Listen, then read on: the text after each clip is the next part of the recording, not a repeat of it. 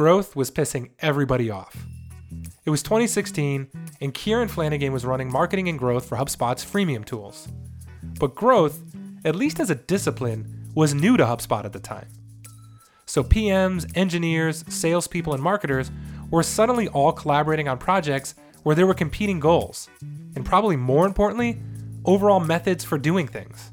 Kieran says it was chaos, but that it was great because these teams are all finding new and innovative ways of working together. So, not spoiler, freemium has worked pretty well for HubSpot. So well, in fact, that as the freemium model was merged into all of HubSpot's core product sets, so too was that growth discipline. Growth is now embedded into the day-to-day process of not only marketers at HubSpot, but those PMs, engineers, designers, everyone. It's chaos. And it's working.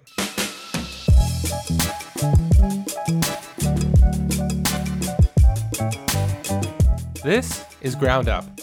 It's a podcast about growth, except without all the numbers. Here, we tell the stories of everything behind the numbers, the ideas, the habits, the discipline, and also the personal and professional growth of some of the smartest marketers and business owners that we know.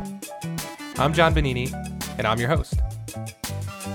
That is my real passion. If I can leave HubSpot and my next role goes really well and I can retire, I would just open up a sanctuary for pugs. What would you call that? A pug shop? Do you know what? So someone was telling me this. Oh, I can't get it now. There's like a collection of pugs are called a grump or something, like something really amazing. So that makes a lot of sense, though.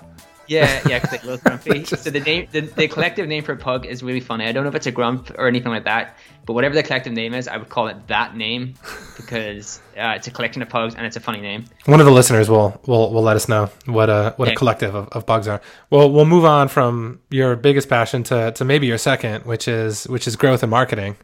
What I find super interesting is, so I mean, you've been at HubSpot now for what, well over 6 years, 5 years, something like that? Yeah, 6 years. When HubSpot was around 300 people, they hired a group of people to start their first office outside of Cambridge.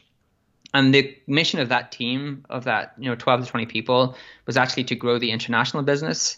So the first thing I did in HubSpot was actually to grow to start an international marketing team and then to grow that across all of these different regions. And so after 2.5 years, that went really well. And I got asked then to go do a global role, which was just, hey, grow this thing called freemium. Which was new to HubSpot at the time. Yeah, which was new to HubSpot. The evolution of freemium, there was this collection of very smart people. People, probably your listeners, recognize Brian Balfour being one who runs now Reforge, which is a great place to go learn about growth. Mark Roberge, our head of product, C. Todd, another really smart guy called Mike Peachy, like this collection of people, and they were running this product called Psychic. And they were told, hey, go learn this. Yeah, go learn about this new way to go to market through like getting people to use a product and figure out how that would work. And so I came in at the start of 2016 when that team were, some of them disbanding, and we were taking the learnings that they had figured out and then started to apply them to our core product set. And so we just started we released a free CRM, and then we, over time, made all of our products free. And the interesting part about that is, so when I was doing that, we were our own company within HubSpot. So we were about 15 of us started off, maybe 15, 20 people. But it was really cool because you were like a startup within a company, and the core business left us alone. Hey, like, go do this thing. We're not going to disturb you. Like, just make it successful. Was it still called Sidekick at the time, or had it been rolled into the HubSpot sales? It had been, rolled into HubSpot sales. Yeah. So we launched CRM, and then we rebranded Sidekick into HubSpot Sales, the sales acceleration tools, and then we launched HubSpot Marketing Free, and then later on HubSpot Success. And so we got to grow that team, and I got to grow a marketing and growth team and do some cool stuff. But you had the kind of safety of this bigger business that was doing really well, right? So the lights weren't going to get shut off overnight.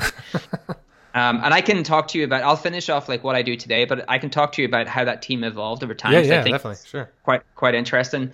So that went really well. It was like another 2.5 year stint. And then we merged the two businesses. We're like, oh, this freemium thing works. Let's just apply it across the entire business. And when we did that, instead of me owning an entire funnel, we kind of split up the funnel between me and another guy called John Dick. and Megan Aniston, who were the kind of three VPs in HubSpot, and I took the top part, and John took the bottom part, and Megan does all the amazing work that helps people understand who HubSpot is. That's great. Yeah. So what did the freemium model look like before HubSpot Sales was rolled into it? Before that merge happened? So the interesting thing about the freemium model is we launched CRM. And what I've learned, this is a kind of generalization of my experience in HubSpot and speaking to other people who do growth, because part of all I did for the first year was like, hey, how do you do this thing called growth? How do you set it up? How do you work between marketing, product, and engineering and sales? And then over time, we learned how to do it better, and I've seen it evolve in other companies. So I think there's kind of three core stages to the evolution of growth within a company. And this is not for all companies. Some companies just start out growth from the outset, and it's not new to them. It's just embedded in how they work. But there's other companies who try to adopt it. And so there's the chaotic stage, right? So we come in and we're like, hey, we want to do growth, and we want to apply it to the freemium model. And product, marketing, engineering, and sales working together was pretty new for us. Prior to that, it was really a sales marketing-led model where those teams had accountability to each other, but now we had product. And the chaotic stage is you kind of all create these fires because everyone is trying to own things. There's not that much clarity on like ownership of metrics. It's like, who owns this? You have people who own metrics, but they actually are reliant on other teams, and those teams are not motivated to make their things a priority because they have other priorities. And so you have this like chaos stage, which is really interesting. And then, but within the chaos, these teams working together get results, right? And the truth of the matter is like data makes believers of everyone. So you share these metrics and you say, wow, like look at the things that we're doing. Like look at this PQL. We saw that PQLs were one of the things we were really focused on with these product qualified leads. And PQLs closed at 20% and MQLs were closing at 4%. We're like, wow, look how much more efficient this is. And so you then go into a centralized model, right? And then you kind of centralize, you have a central growth team that then own key growth metrics. You understand how your business works. For us, to simplify it, it's like more complicated, but how do we sign up users, get active teams, PQL those, and then create revenue and retain them? And you have the centralized team. That team was kind of comprised of marketing, product, and engineering. And that model worked kind of great. And then so there's two phases of centralized. We did that. That worked pretty good. And then we transitioned into centralizing most of the in-product metrics or all of the in-product metrics onto product itself, which I think for a lot of companies is the right thing to do. So then product themselves owned team activation, PQLs, revenue. So the first time, it was one of the kind of first times a product had a revenue number. Sure, yeah. And then the third stage to that, which I think is really interesting when you see how companies evolve, is decentralization. Because what actually happens is through that team that you centralize and this growth thing being this weird thing that just pisses people off and you're continually asking people to do things, the PMs start becoming really interested in, wow, if I onboard people, I can get more users to be engaged with my feature or my product, or I should think about what my upgrade points are. And so you start to decentralize growth and actually teach PMs how to embed that just in the way that they create products. And that's kind of the evolution that we went through. It's not so... That's the kind of blog post version of it. It was like more up and down and over and lateral. But that's kind of how we evolved. Yeah, that's interesting. It's kind of like how the industry as a whole, too, now that you see like product-driven growth is a thing now. There's books written on it where it's kind of evolved growth from a function that was, like you said, centralized to an individual or a small team. And now it's a discipline that teams are using now. And product teams are embedding into their sort of workflow and which, something we're doing here at DataBox, like product driven growth, like we don't have an inside sales team, right? Like product driven growth and touchless and all, like we try to engineer the product in a way, like you said, like some of the PMs did at HubSpot, in such a way that allows people to kind of self-serve and hit the aha moments. So that's interesting that you were there, because I remember when Balfour was there, Brian Balfour, and he kind of was heading up the Sidekick team. I think like really old school. It was first called Signals for us old guys following along that have been with HubSpot. And he managed a Sidekick team, and then it was rolled into the HubSpot sales. So that's kind of like where you came in. Yep. And then take us to today. So how is that role sort of evolved? And now you kind of own the freemium and the acquisition at the top and monetization of freemium, or like how does that How does your role shake out today? Yeah, so the way that works today, because we merged everything together, is I'm not just freemium. So we have to acquire, so we engineer a model that we still have a large portion of our revenue that comes through this like amazing kind of content lead business, right? So we generate all of these content leads, we generate all of these free users, and we generate all of these what we call content users, and that's kind of a new thing for us. And I can explain that. And we have to generate a certain amount of those across EMEA, NorthAm, LATAM, and APAC. Yeah. And so the groups of team I manage today actually are just the teams who drive the net new demand into the funnel and try to do better conversion optimization to that demand. All of the activation and monetization and PQLs now lives within product. So product have their own centralized growth team within their team because, again, we've evolved. And so as we evolved, product became more accustomed to just doing those things. Yeah. And that's where the kind of the constant, when I talk to companies, it's like, where should growth live, on product or in marketing? And for the most part, it does belong in product because it's how you create the product and features. There are examples of companies that the growth team, and this is the decentralization, create an infrastructure that allows marketing to do things within the product without having to go in the product and code. So they can do chat, they can change up call to actions and things like that. And so that's how we've kind of split it up. And so we have a top part of the funnel, and then the middle part of the funnel is split into two. So we have the in-app product funnel, or the in-app funnel owned by product because it's all within the product. And then we have the out-of-app funnel owned by marketing, which is turning people into MQLs and qualifying them for sales and things like that. And what works at that stage? Email, chat, things like that? In-app or out-of-app? The out-of-app sort of PQL model, like moving people through their life cycle stages. Yeah, out-of-app, it's like good email flows. Chat has been pretty good for us within the product. We put chat actually within the app, within the freemium experience as well, which has been really successful for us because, again, we're just trying to create a customer experience where you do not have to talk to a person if you do not want to face-to-face, and if you do, you can just chat. But out of the app, I think out of the app, when you come to the size we are, a lot of it is basically the ways that you can use data, like your data infrastructure, right? So how clean is your data? How accurately can you segment your people into different experiences based upon what you know about them? Sure. How can you give them the options to buy in a very frictionless way? And so they're the kind of things that work really well.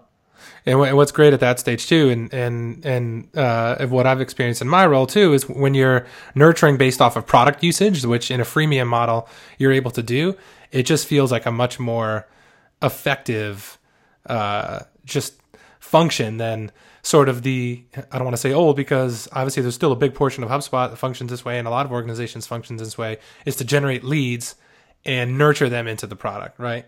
Whereas you get to nurture off product usage, which for me was always a lot more fun. There's so if you think about every single business, the way that they try to automate their business in terms of like marketing automation or whatever you want to call it, is there's a double axis of fit versus intent. And so you have these, and I have a graphic of this, but fit is basically typically out of the app. You think about your fit. Is the company of a certain size? Is that person of a certain role? Is of a certain geographic region? There's certain aspects of that company that fit the kind of company that would be a good person to upgrade to your paid products. And so you're dependent a lot on like data you can ingest, and you're dependent upon usually user input in that data for you through a form or something. And then you have interest. And so when you're out of app, the interest is the intent, and you get intent through engagement. And out of app, you can still do that because you can say, hey, that person has downloaded 3 pieces of content from me. Sure. That person has visited the pricing page, and there's these signals. But because of freemium, when you're in freemium, your intent becomes so much better because you can say this person is using a certain amount of this feature. They're using this many features. They're using the limit up to the limit on these features. So your intent just becomes better when in freemium, so you can make better decisions. Yeah, for sure. So how is the team actually structured today, in terms of where they're located and just like what their responsibilities are? So my group, which is, and I can go into other groups. So my group, which is around 50 to 60 people, I'm based in Dublin. I have a small collection of people based in Dublin, some in Berlin, and then the rest are based either in our Cambridge office or dotted around the States.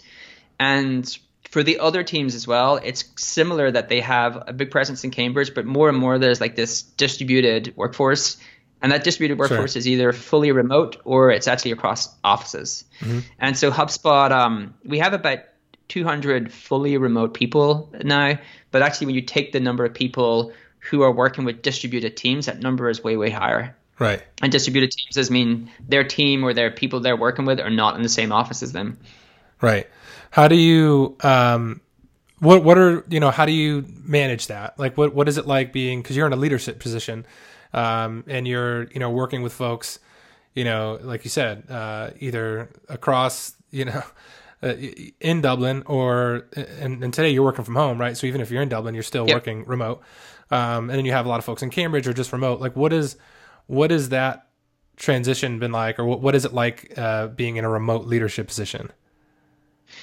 Yeah, it was hard to begin with. So when I started the international marketing team, we were a group of 20 people and we grew to about 300 to 400 people. And that my team grew to about 16 to 17 people. And you're kind of in work every day. You're talking to each other every day. Like it's really easy to go tap someone on the shoulder. And when I went to do freemium, I had the opportunity to move to Boston. I was meant to move to Boston and I didn't. And they said, you could still do it, but you need to make it work remotely. It's like, yeah, that's cool. I'll make it work remotely. And then the first 6 months is like, holy shit, this is really hard. And so I'm like, because at that time I took on like 4 to 5 people, right? That was a really small team and quickly grew it to about 20, 25 people within the space of 12 months. Only one of those people were in the Dublin office with me. Everyone else was remote to me. And everyone else who was, all but one person who was remote had never worked for a remote manager before or had a remote leader before. And you're in different time zones, right? And we're in different, yeah, we're 5 hours apart. So the way I made it work in the first 12 months was pure brute force, which I do not suggest, which is basically I worked Irish hours and Boston hours. And so I just met everyone on their terms, which is like, hey, I was doing meetings at midnight. I was like making sure that everyone felt comfortable that I was available, because when you have a new manager and that person is not in the office with you, it's kind of weird. You're like, oh, is that person really going to back for me? Do they care about me, or do they know I'm doing good work? And so you want to show that you're truly available. And then over the course of the 12 months, what I tried to build was a good operating model of communication. And so a good example of that is the way my team communicate with me. And actually, this is quite widespread within HubSpot, is through memos, right? So if we have a query about how something is working or what that person really wants to do in the next quarter, that person will write a memo and then we can get together in a meeting and discuss that memo. So then you start to think more thoughtfully about the operating model of how your communication needs to work within that environment. But for the first 12 months, the transition was pretty hard. It was not like a simple, easy thing. I wish I could say for all of the people who want to go remote that it is. It's not. You're working 12-hour days. Yeah, when you're in separate time zones, it's even harder. You're wrapping up, or theoretically should be wrapping up for the day, and Cambridge is just getting started, or it's early morning. Right. Yeah. So, in terms of communication, take us more into the memos. Like, how did you transition from having to be available at all hours to a point where, you have a team in Cambridge that is on, 5 hours behind you. How do you work out communication? How do you work out meeting schedules? How do you work out alignment so everybody knows what priorities are and where progress stands against, goals that you've set? How do you manage all of that? Yeah, so that's evolved as well. One of the things I would give props to for HubSpot, and I've worked in a lot of different companies, but the people are very thoughtful about other people's work experience. So when remote started to become more of a thing in HubSpot, it wasn't just me saying, hey, like, I'm not going to do any more meetings at midnight. It was like over time, people just realized that people were in different time zones, were more cognizant of where they were. And so that just started to become better, that someone would apologize if they had to do a meeting at 7. It's like, hey, I'm really sorry I had to do that. And I just noticed that changing as people became more used to working with someone and people who are distributed across the globe. So it's part of just like a company's evolution into remote, and part of people's learning how to work with remote people across the globe. In terms of communication, like it changed from when I had when I had like the 5 people, and then in the first year to 20 people to now 60 people, the way you have to manage changes. You can be agile and every month looking at metrics when you're a smaller team, right? So we set goals every single month. We would be obsessive over those goals because you're growing from a nothing to something and trying to get traction. And so we instrumented our model pretty well. We knew what our we had weekly goals. Like our model, I actually looked at it the last day, and it was like every week we were looking at this huge growth model from users to activation to like PQLs, and there was all of these things. And every week we're like, where are we within this model? And if we're off in the model, I'm talking to the different people. Sure, yeah. And then when your team grows, what actually happens is you hire managers that you trust, who will tell you the things that you need to know. So you can go to them and say, here's the big things that I care about for the coming quarter from you. And if you could keep me abreast of those and bring me into those things. These other things, they're really important. I trust that you've got them. If you need my help, if you want to bring me in on a conversation, if you want me to brainstorm something, if you want me to remove or block a few, let's do that. But this is the stuff I'm going to probably talk to you a lot about, because this is what I'm going to get into the weeds on. And that's kind of the evolution, I think, of how you manage when your team grows over time. Right. And I would imagine like setting goals and all that kind of works in a similar fashion, right? Because you're telling them what to keep you in the loop on, and all of that is tied back to goals in some way. So, take me into like the goal setting exercise. Is it more top down at HubSpot, or do you work with your team to sort of develop, here's what the goals are going to be for the quarter, and obviously the priorities are going to be attached to that? Yeah, so we have 2 versions of that. Actually, we're going through this process now. So we go from bottom up. We have one version which is like, hey, the company need to hit this certain amount of revenue, and the unique thing about HubSpot is 100% of our revenue comes from demand source through marketing, whether that's in or out app. So you can work all the way back then to the way that we take it is, hey, we have to generate this amount of revenue. So how many monthly QLs do we need to generate? And QLs for us are in-app hand raisers, like people saying I may want to upgrade, and then direct MQLs that are out of the app. So just think of that as high intent demand. And so we have a dollar value against each of those qualified leads, and we can say, we need to generate this amount of qualified leads each month to hit that revenue number, so the sales have enough demand to hit their number. And then we can go up one layer, and we can say, well, for us to hit that many quality leads, we need this many users, we need this many content leads, and we need this many content users. And then you can go up again, and you can say, well, where are all these things going to come from? Organic traffic, these campaigns, all of these different things. All the different inputs, and so right. Yeah, so we can go bottom up, and the other thing we can go then is top down, which is like based upon the historical trends, where do we think we're going to get? Based upon the bottom up model, where do we need to get? And then you can look at the delta. The reason the delta is important, because when you're planning out your resources and when you're planning out where to invest in, you want to look at the places that there's a huge delta between where you need to be and where you've historically been growing. Because if you can either do something better there, invest more heavily there, like you have someone there that's just not doing as good as you need them to do, you're underinvested, or you just saturated that channel, you've saturated that play, and then you're going to have to try to pivot over to something else. And that's why that delta is really nice to understand. And that's kind of how we set goals. And then I will look at the deltas, I will look at what we need to do, and then work with each of the directors on my team to set those goals. How far out are you modeling, this? Is it quarterly? Do you have an annual forecast? Like, do you sit down at the end of Q4 this year and kind of build out a model for all of 2020? Like how frequently are you going through this exercise? Yeah, it's we go through it. It's a 12-month model. So we're going through that exercise now. And then we have a dashboard, many dashboards, but we have you probably know that, like same for you guys, but like there's one central dashboard that we'll update each month, and all of the core metrics are in there that we need to hit for us to hit that revenue number. And so we'll be able to see each month, are we like trending off where we need to be. And how often do you tweak that going through the year? The model? The model, yeah. We try not. So it's a really great question.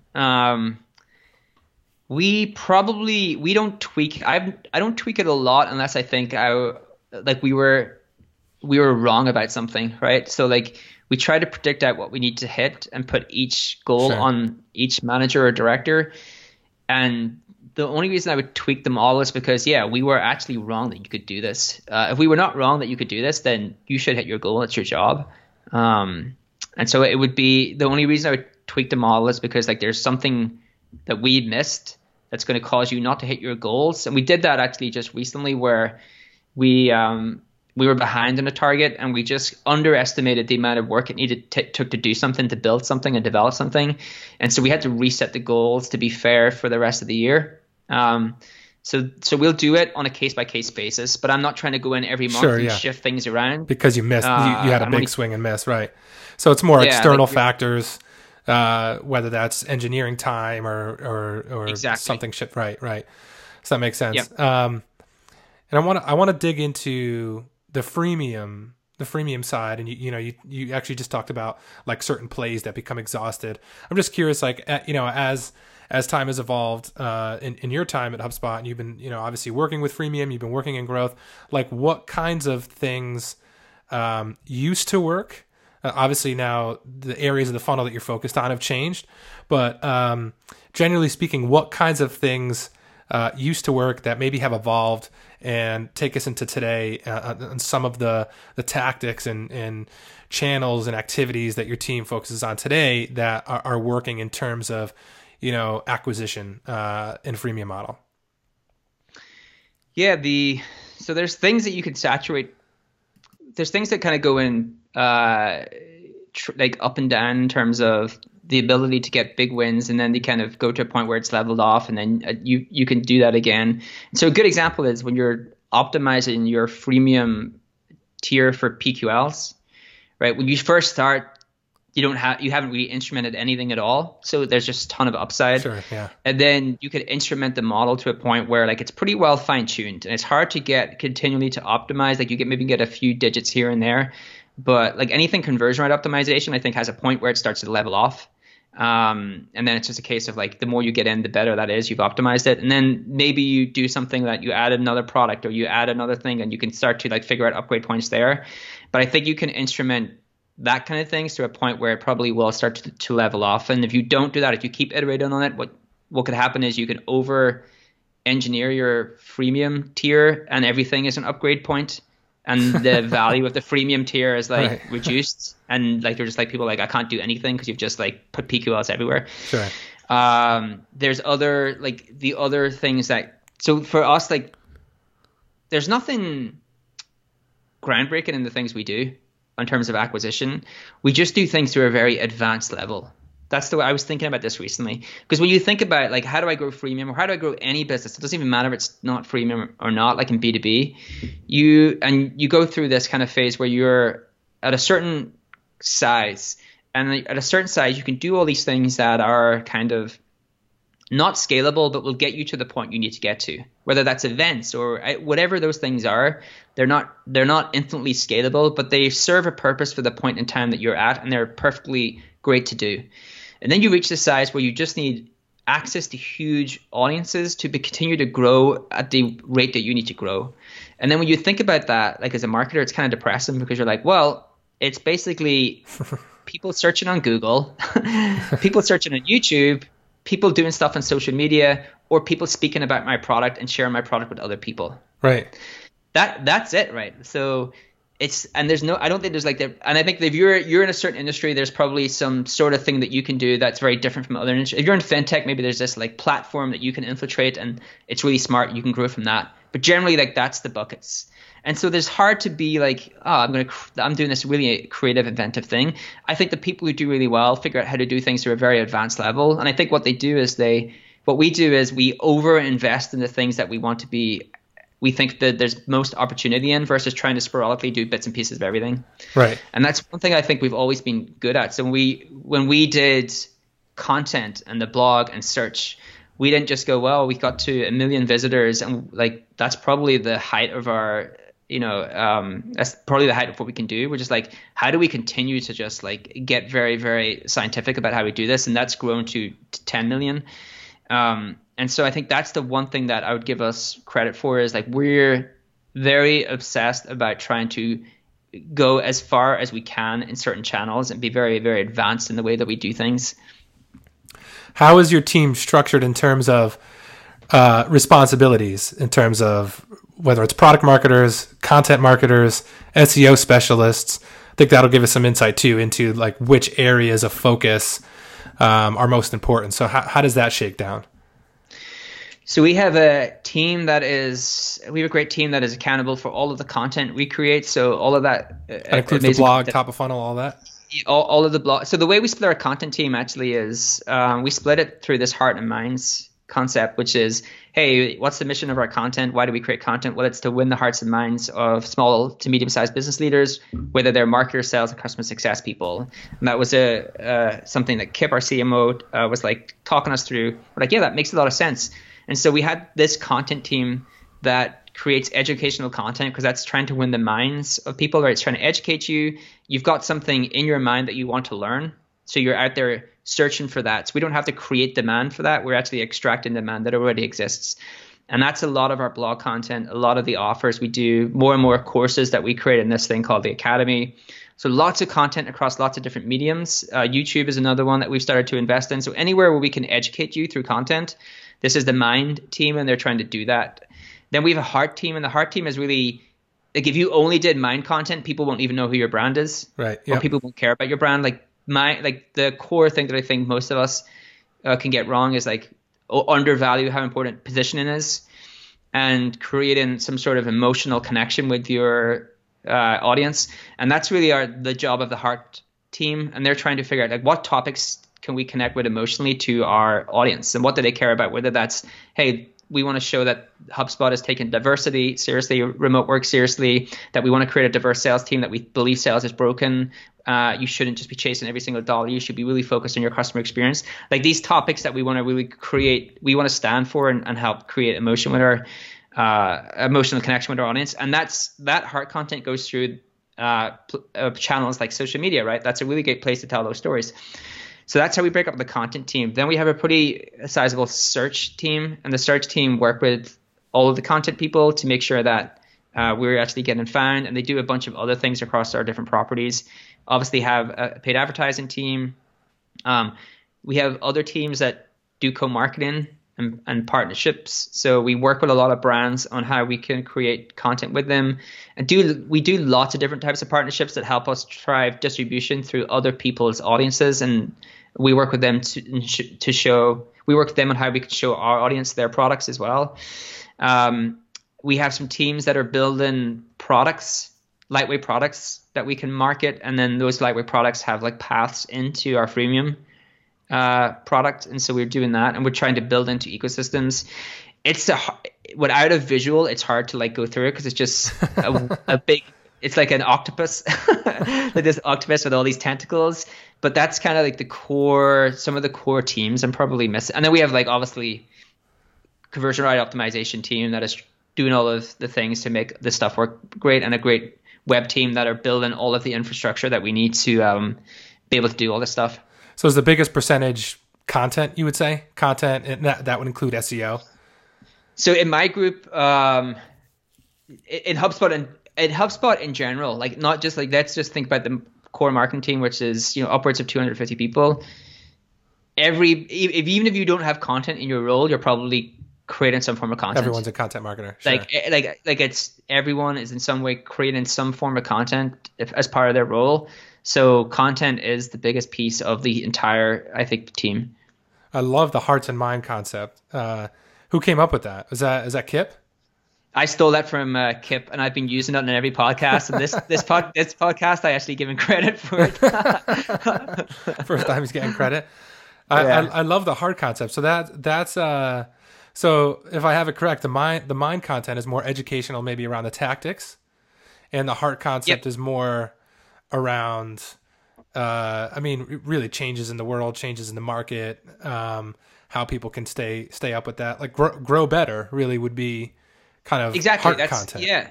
And a great way to think about this is like if you think about just marketing, like what is our job as marketers? Our job is basically to create demand around the positioning that speaks to our audience. Like that demand does not exist. Our job is to create that. And then our job is to extract the demand that already exists within these channels, right?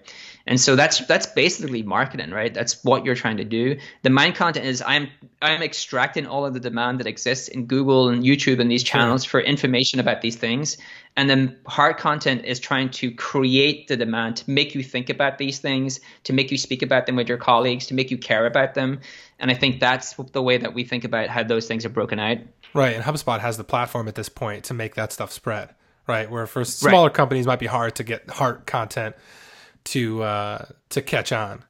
That's super fascinating and good insight, because you could definitely see HubSpot doing both and a lot of the podcasts. How many podcasts does HubSpot have now? Weird Work, like that one's hilarious. In addition to the growth show. We have the growth show, Weird Work, and a podcast called Skill Up, which is actually pretty cool. Skill Up is so it's another form of education, actually. It teaches you how to do something through audio, which I really like, because I think in the future, Google are doing this, right? So they are able to take snippets. Well, at the moment, what they're doing is just showing you podcast episodes. Sure. But I suspect they're doing this in video now. If you timestamp a YouTube video, so like the way you timestamp your podcast, right? If you do that through a video, they will be able to take that and then take the snippets out and then show them in a feature snippet. Yeah. Yeah, and so I suspect they're going to do something like that for audio, right? If you in Google Podcasts timestamp your notes, I suspect at some point they're going to be able to show audio snippets within Google. And so the Scale Up podcast is our first kind of steps in that direction, where it's basically just a tutorial through audio. That's interesting. So timestamping specific points of the podcast in the show notes, which a lot of folks do. Yeah, and so I don't know if they are. Maybe they are doing that, but I looked at this yesterday because I was Googling how this worked, and I was reading some of the stuff on it. But if you Google certain podcasts, they'll bring in the episodes from the Google Podcast app into the search results. But I don't know if they were doing snippets yet. I haven't seen a snippet in the wild. Sure. That's interesting. Yeah. You see more and more podcast timestamping things in the show notes, which I know Google keeps saying that they want to index and make podcasts more discoverable. So there's going to be something at some point. And as soon as that happens, you'll see that channel explode even more, right? Exactly. Once it's measurable, once it's easier to create, really measurable is the last stop. Like video, we're there now, right? It's easy to create and it's measurable. So the easy to create, I don't know if you've seen this. I know we're going on a slight tangent, but I think your listeners would be interested in this. There's a product called Descript. It was on Product Hunt recently. It's called Descript.com. It has one of the best product marketing videos. Even if you just want to go learn how do I do a demo, how to do product marketing, just go to their homepage and look at the video and watch it. But what they do is basically, let's say we're recording this podcast through Descript. They will then have the text file, and then you can just edit the text, save it, and it will save the audio. So you do not need to touch the audio file. Then the other thing they'll be able to do is say, hey, we're talking and you're saying, oh, I wish I said this to Kieran at this point. You'll be able to type that in, and because it recognizes your voice, it will be able to use AI to... Oh, stop. Come on. Yeah, I know. It's the future. So this is frightening. So we could have a conversation that we didn't actually have, is what you're saying. So at the moment, it's the way that they've the security piece of this, so we don't start doing I can't take your voice. Basically you can only take, I don't know how they're going to do it. So we're actually using this in HubSpot. So I actually am going to hook up with our podcast team to go through this, but I don't think you can do my voice. Right. I hope you can, because God knows what you can put in. Yeah, that's scary. Yeah, the AI with the deep fakes, with the photos and videos and. Yeah, with voice now. Yeah, that's scary. I can assure all the listeners, though, this conversation that you're listening to right now actually happened. So but I'm going to check out Descript, though. That's interesting. So I kind of want to end here, like what your team's focused on right now, and like what do you view as the most ambitious challenge that your team has wrapping up 2019 here, and then to piggyback off of that, what'll be your most ambitious challenge for the team for 2020?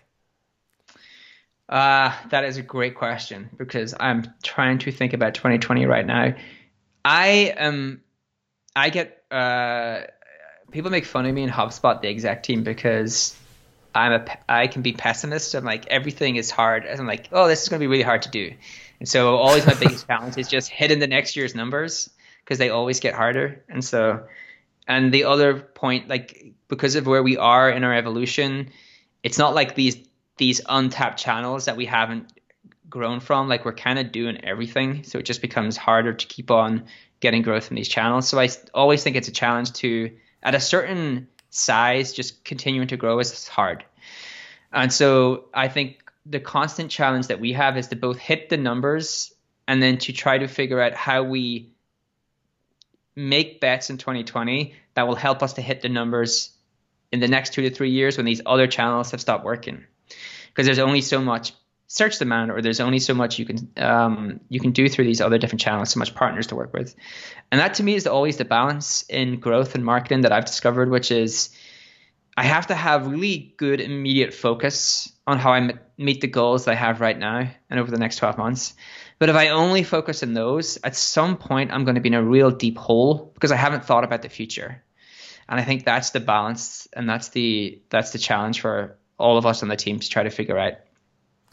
This was fun, man. Kieran, I hope HubSpot continues to work out for you so you can open up that pug shop or that grump or whatever you're going to call it. I think it is a grump. The grump sanctuary, and then I will start an Instagram page, become an influencer, and then just sell products through Instagram about pugs. That's my dream. You're well set up, right? You know all the SEO, like start a blog. You got everything. You got the whole framework built out.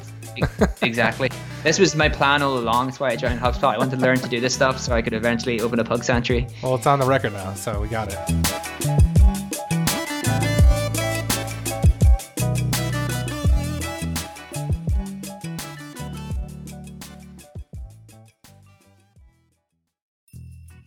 Thanks so much for listening. If you found this episode valuable, check out our other episodes or subscribe to get new ones. If you want to support the show, we'd love for you to leave a review or share it with someone. And if you want a tool to help you track and improve your business performance, try Databox, free at databox.com.